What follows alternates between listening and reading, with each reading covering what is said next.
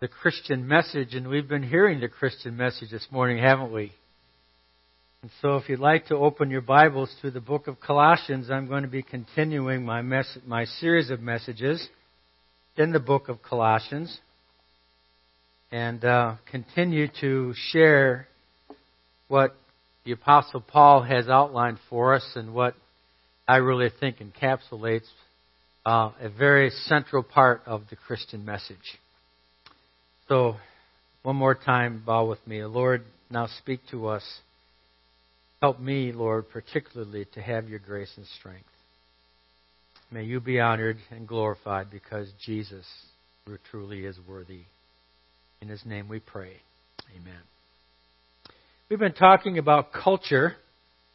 We've been talking about how we as believers in the Lord Jesus live in a culture. We've called it a culture of religious pluralism. Some might say it's a post-Christian culture. However we might want to describe it, we live within a culture that sometimes pushes back against the Christian message. Those who study American culture in the context of Christianity list several complaints that people list as things that turn people away. And at the top of the list is this. They think that the Christian message is judgmental and negative. Now, as we talk with people in the culture that say that, and we try to unpack their thoughts, usually what happens is they say, well, you talk about the forgiveness of sin. And sin to American culture is offensive. I was sharing the gospel with a man not too long ago, and I was talking with him about how Jesus Christ can lift the burden of sin from his life. And here's what he said to me. He says, I'll take care of my own problems. I don't need Jesus to do it for me. It kind of encapsulates what people are thinking because we don't like to be reminded that there are things within us that are hard and that are problems that we ourselves can't deal with because, of course, we as Americans are used to pulling ourselves up with our own bootstraps. Add that to our cultural permissiveness that seems to be growing, where the lines between right and wrong and good and evil are increasingly fuzzy. And so perhaps we might want to consider talking about this concept of forgiveness of sin with a different image, and I'd like to suggest that today. It comes from a movie that was back in the 1980s called The Grand Canyon. And in this movie of The Grand Canyon, the opening scene is a guy that's portrayed as, a pretty influential guy. He's got, pretty cool threads on, and he's got the latest hairstyle, and he's driving a fancy import sports car.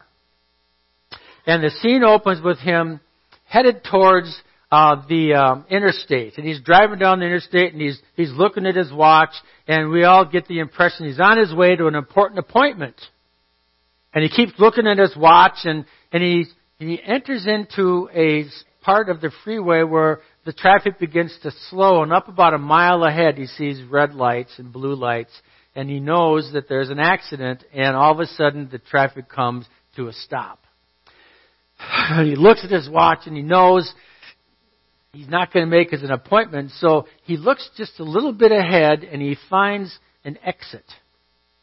And so he thinks, well, I'm going to get off and I'm going to go through the residential streets and I'll bypass this accident and I'll get around it. So he goes over on the shoulder and he zooms ahead of everyone and he gets on this exit and he exits and he starts going through the neighborhoods. And as he goes through the neighborhoods, he realizes that these are neighborhoods where he really doesn't fit in with his sports car and fancy clothes and fancy haircut. And he's looking around and he says, man, I am really out of place in this place. And of course, then you know what happens. This car begins to sputter. And pretty soon, it stalls and comes to a halt. And he looks over on the street corner, and there's some guys over there that don't look very friendly towards him, and they look at him. And so he reaches into his car and he gets his cell phone and he calls a tow truck. And he locks the doors in his cars. And pretty soon, a few more men gather on the street corner. And he's waiting and he's waiting. And pretty soon, there's more guys on the street corner. And then, led by one person who apparently is the leader, they begin walking towards this sports car. And just as they get there, the tow truck shows up. And a guy shows up in the tow truck and he gets out and he rolls down the window and talks to the guy and he begins to back up to put this sports car on his tow truck. And the leader of this group of guys says to him, No. This guy belongs to us. And so the tow truck driver goes up to the leader of this group and he says this, Man, the world ain't supposed to work like this. Maybe you don't know that, but this ain't the way it's supposed to be. I'm supposed to be able to do my job without asking you if I can. And that dude over there is supposed to be able to wait in his car without you ripping him off. Everything's supposed to be different than what it is here. This is not the way it's supposed to be. That's what sin is. Whenever it's not the way it's supposed to be, it's because of sin. You see, the way it's supposed to be is the way it was in the Garden of Eden. And in the Garden of Eden, we have what's called shalom. We have this perfect way that it's supposed to be. One writer says that shalom is the universal flourishing, wholeness, and delight, a rich state of affairs in which natural needs are satisfied and natural gifts fruitfully employed, a state of affairs that inspires joyful wonder at the Creator. He is worthy. And Savior opens doors and speaks welcome to His creatures in whom He delights. Shalom, in other words, is the way things are supposed to be. But that all disappeared when Adam and Eve decided they knew better than God. And they walked their own way, and shalom was shattered. So discussing this idea of sin is important for us because when we break shalom, the Bible teaches that God and man are separated because a holy God cannot be in relationship with sinful people. And if we don't understand the problem, we can't embrace the solution. And the Christian message is, there is a solution. A wonderful solution. The good news of Jesus Christ is the solution. And that good news tells us that decisive steps to defeat and restore shalom have been taken. Here's a verse that summarizes what God did. God, who reconciled us to Himself through Christ, was reconciling the world to Himself in Christ, not counting people's sins against them. This passage tells us that God took the initiative, the first step, the decisive step. And in spite of our sinfulness, God rescued us from all that stands between us and God. And He restored shalom. And He made things the way they're supposed to be. That's what Paul says in Colossians chapter 1, beginning with verse 19. Open your Bibles with me. Let's read how Paul explains this whole idea, which we know as reconciliation or restoring shalom. Verse 19. For God was pleased to have all His fullness dwell in Him, and through Him to reconcile to Himself all things, whether things on earth or things in heaven, by making peace through His blood shed on the cross. Once you were alienated from God and were enemies in your minds because of your evil behavior. Shalom was broken. This is not the way it's supposed to be. But now, verse 22, He has reconciled you by Christ's physical body through death to present you holy in His sight, without blemish, free from accusation. If you continue in your faith, established and firm, and do not move from the hope held out in the gospel. This is the gospel that you heard and that has been proclaimed to every creature under heaven, of which I, Paul, have become a servant. These verses explain 4 accomplishments of God in reconciliation. 4 ways that God made things the way they're supposed to be. 4 things. First, in Christ, God established peace, or shalom, through reconciliation. Now, I think we maybe should be a little bit more theologically precise and say God reestablished peace. Because there was shalom in the Garden of Eden, it was broken, and now through Christ, He reestablished. So just put that in your notes if you want to. God reestablished shalom through reconciliation. Verse 20 specifically tells us this. The thought of these verses that God made peace. God restored shalom.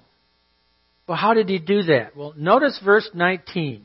I want to focus in on the first words of this point. In Christ, God reconciled or reestablished peace. In verse 19, Paul tells us that there was a fullness that was in Jesus Christ. All the fullness of God was in Jesus Christ. There was a false teaching that was invading the Colossian culture. And that false teaching was coming into the church. And that teaching said that there were supernatural spirits. There were supernatural powers. And if you really wanted to get into the action, you'd want to have a deeper fullness of your spiritual experience with these additional spiritual forces. So Jesus is good, but if you really want the action, you need these more spiritual, deeper spiritual forces. We talked about that last week. That's what's called religious pluralism. It's all over our culture too. But Paul clearly addresses these words by saying that God, in all His fullness, was pleased to determine or chose to dwell in Christ. There's nothing about Jesus that needed to be more full. Jesus was the fullest, if we might use a vernacular word, that He could possibly be. Only in Christ is fullness to be found. Jesus, as we said last week, is the perfect image of the invisible God. There's nothing more that could happen that is not present in Jesus. Therefore, it was in all of His fullness that God was pleased to reconcile all things through Christ.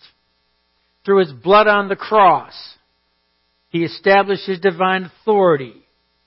He demonstrated His sovereign power over creation, over the church, in Christ.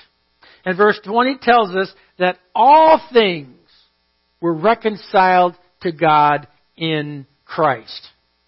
Verse 20, things on earth and things in heaven. What does that mean? Well, Bible teachers and scholars take this verse to mean that God imposed a cosmic shalom on the world. A universal peace. An establishment of the authority of Jesus over all spiritual realms. Listen to me as I read for us Ephesians chapter 1, verses 9 and 10. He made known to us the mystery of His will according to His good pleasure which He purposed in Christ, to be put into effect when times reach their fulfillment, to bring unity to all things in heaven and on earth and under the earth in Christ. Now Ephesians 1 tells us that this will happen in time. This will happen when God establishes the universal peace in the new heaven and the new earth. So right now, Paul is talking about something that will happen in the future. That God reconciled all spiritual forces to Himself, and it will be firmly in place at the end times. But what about now? Well, listen to Colossians chapter 2, and we're going to talk about this in depth in a couple of weeks. Verse 15. And having disarmed the powers and authorities, He made a public spectacle of them, triumphing over them by the cross. You see, it was God's good pleasure. He was pleased to restore spiritual shalom by disarming the spiritual authorities and the spirits that are around us by forcing them into submission to Jesus. It was God's good pleasure. And this was possible because the fullness of God dwelt in Jesus. The fullness of God dwelt in Jesus. Therefore, in His work on the cross, there's nothing more to have happen that has not already happened. And the spiritual forces are now subject to Jesus. Do they still harass us? Yes. But they're disarmed by Jesus. And they are under His authority, and they have no authority except what God gives them by His permissive will. This is a picture of the eternal state, and we look forward to it.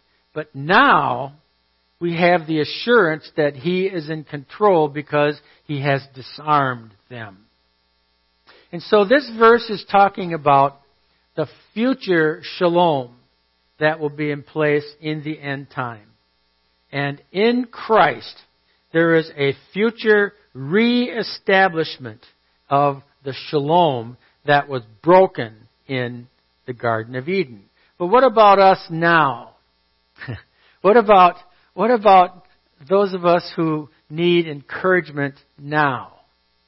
Well, secondly, verse 21 tells us that God established or possibly re-established personal fellowship with Himself in reconciliation. Look at what verse 21 tells us. Verse 21 tells us that we were alienated from God. That means that, in effect, we would try to approach God, but we couldn't get there because we were separated from Him. We were alienated from Him. And then verse 21 also tells us that not only were we separated from Him, but we were enemies. And so He portrayed us as being under His wrath. We were His enemies. So it's kind of like both directions. We tried to get to God, no access. And when He looked at us, we were objects of wrath. We were His enemies. Bad situation. But Paul tells us that in Christ, God took care of all that. In the cross of Christ, Jesus satisfied the wrath of God. Jesus redeemed us from the curse. Jesus declared us not guilty and declares us righteous in Him by faith. And because of all that Jesus Christ has done, we are now reconciled to Him. We are no longer alienated from Him. We are no longer His enemies. He now looks at us and He opens His arms to us and said, I want to adopt you into my family. I want you to be my children. I want you to have unaltered fellowship with me. I want you to have access to me. I want to be a friend to you.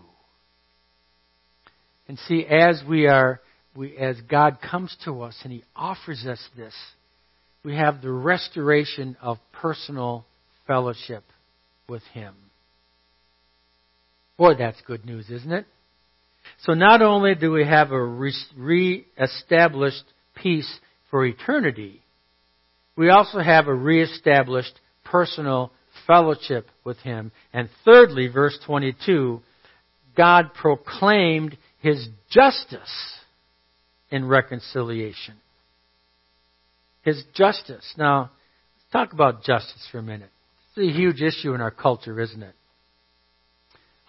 Probably one of the biggest issues in our culture. And you'll hear this on the political trail. You'll hear it in novels. You'll hear it in movies. You'll see it portrayed on TVs. Justice is something that we long for. There seems to be an innate hunger for justice in this world. The Bible clearly tells us that where there is an offense, there must be justice for that offense. And so I think this longing for justice is a biblical concept. And so the Bible teaches us that the wages of sin is death. There has to be justice. When a person commits sin, when things are not the way they're supposed to be, there must be something to happen to set it right. Well, what set it right? Paul mentions in verse 20 the blood of Jesus shed on the cross. That set it right. Paul mentions the body of Christ given as a sacrifice for our sins. That set it right. Paul mentions the death of Jesus. The death He died. He died to sin, in relationship to sin. That set it right. And when Jesus Christ went to the cross, He paid the penalty for our sin. And when God then reconciled us to Himself, it was a reconciliation based on justice. Because the price has been paid. I think the greatest paragraph ever written is in Romans chapter 3. I want to read it together with you. Romans chapter 23. God presented Christ as a sacrifice of atonement. You know what atonement is? Atonement is making things the way they're supposed to be. That's what atonement is. So Paul says that God presented Christ as a way to make things the way they're supposed to be. How did He do that? Through the shedding of His blood. To be received by faith. He did this to demonstrate His righteousness because in His forbearance He had left the sins committed beforehand unpunished. Well, what's He mean by that? Well, in the Old Testament, you remember that in order for the Day of Atonement to happen, they'd have to offer sacrifices of animals, right? And so when the people offered sacrifices of animals, and they did it in faith, in obedience, trusting that God would keep His word, God declared them forgiven. But there was no justice because the blood of bulls and goats could not forgive sin. So what did God do? He put their sins on His divine credit card. And He just held the justice for those sins on His account. And He says, you are forgiven, genuinely forgiven, but justice hasn't happened yet. That's not going to happen until the future. Well, the future came in Jesus Christ. And when Jesus Christ went to the cross, God paid off the credit card. He paid the debt. And that's what this verse says. In His forbearance He had left the sins committed beforehand unpunished. But verse 26, He went to the cross to demonstrate His righteousness at the present time so as to be just and the one who justifies those who have faith in Jesus. And so when God says to and opens His arms to us and says, be reconciled to me. I've done everything that needs to be happening. Come to me. Become my beloved child. Let me adopt you into my family. We can't say, but that just doesn't feel right. Be assured, the price has been paid. It is a just reconciliation. And when God accomplished reconciliation, He declared justice has been made. One more accomplishment in the cross, and that is verse 22 and 23. Not only has God reestablished shalom, not only has He reestablished fellowship, not only has He proclaimed justice, but in reconciliation, God provides assurance. He provides assurance. The present perspective on assurance is in verse 22. What has He done? First, He presents us holy in His sight. It's right there in verse 22. He presents us without blemish. And He presents us free from accusation. All those things have been presently done for us. This is the Christian message. This is the present assurance. But there's also a future perspective, and that's found in verse 23, if you continue in your faith. Well, what does that mean? If you continue in your faith. Well, Bible teachers give two alternatives. One, it could mean, if you continue in your faith, but I doubt that you will. That's one possibility, possible way to, but I don't think that fits with the book of Colossians. I think what the book of Colossians says, if you continue in your faith, as I'm sure you will. How does Colossians say that? Well, let's do a little bit of Bible study, so keep your fingers open to chapter 1 of Colossians, and let's go back and look through some of the verses in Colossians 1. Verse 21 says, once we were alienated. Look back at verse 12. We share in the inheritance of God's holy ones. Assurance.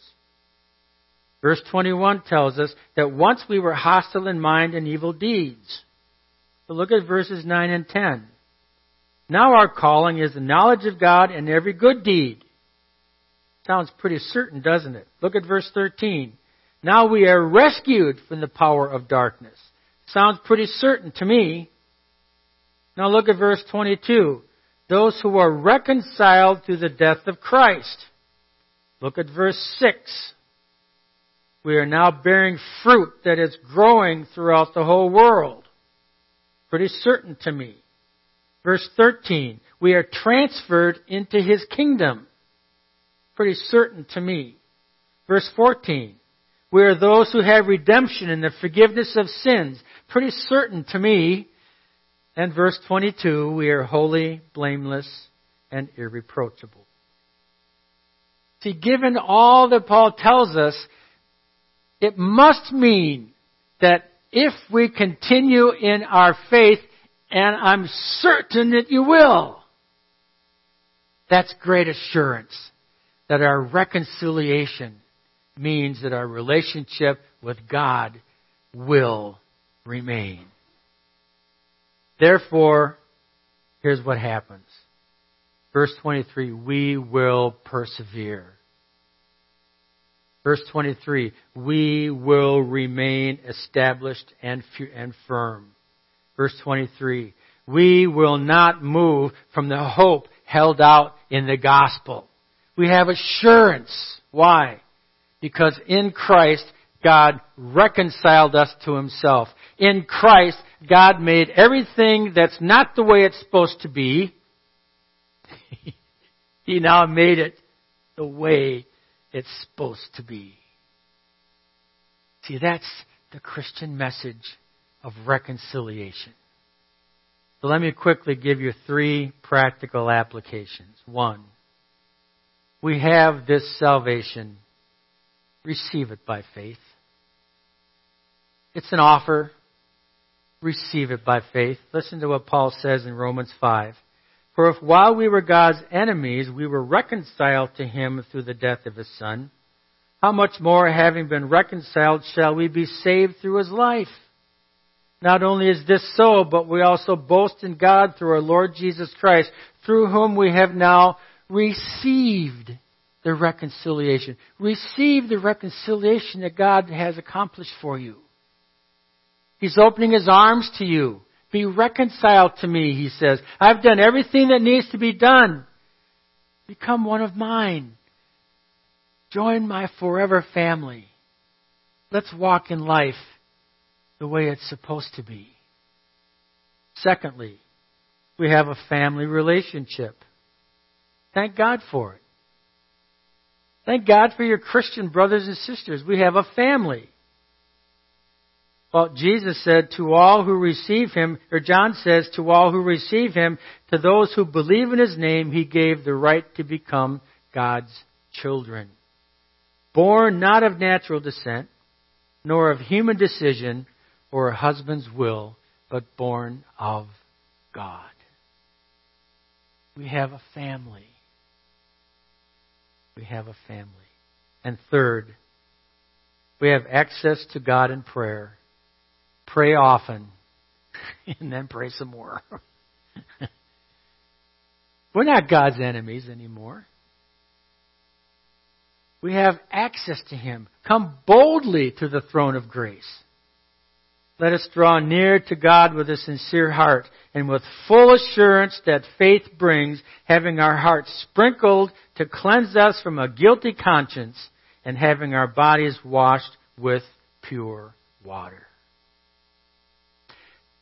That's the Christian message. It's a message that God has reconciled us to Himself. God is a reconciling God. And He has made all things that are not the way they're supposed to be. He's made them the way they are supposed to be. In Christ, we have reconciliation. Do you have it today? Are you walking in reconciliation today? Invitation is open. Shall we pray? Father in heaven, we thank You that You have done in Jesus Christ all that needs to be done. And You are now opening Your arms, inviting us to be reconciled to You. It comes by faith. Because in Your grace, You have already done what is necessary. And I pray that we would joyfully respond to Your invitation and say, yes, I want to be adopted into Your family. I want to be reconciled to You. I don't want to be separated. I don't want to live in broken shalom. I want to live in shalom with You. Looking forward to that day when all the cosmic forces will no longer be against You. And realizing that even now, those cosmic forces are disarmed and under Your authority. I want to be friends with You. I want fellowship with You. Lord, I want to know that justice has been accomplished and walk in the assurance that You have done what needs to be done. And Father, I pray that You would give me great joy in the assurance that I have that I will persevere in this life. So come into my life anew today. I renew my commitment to You. And I thank You that in reconciliation I can live a relationship with You the way it's supposed to be. You don't have to stand. You don't have to raise your hand. You don't even have to say a prayer. Just believe in your heart that this is so. And God will give you the assurance of reconciliation. Thank You, Lord. In Jesus' name I pray. Amen. Amen.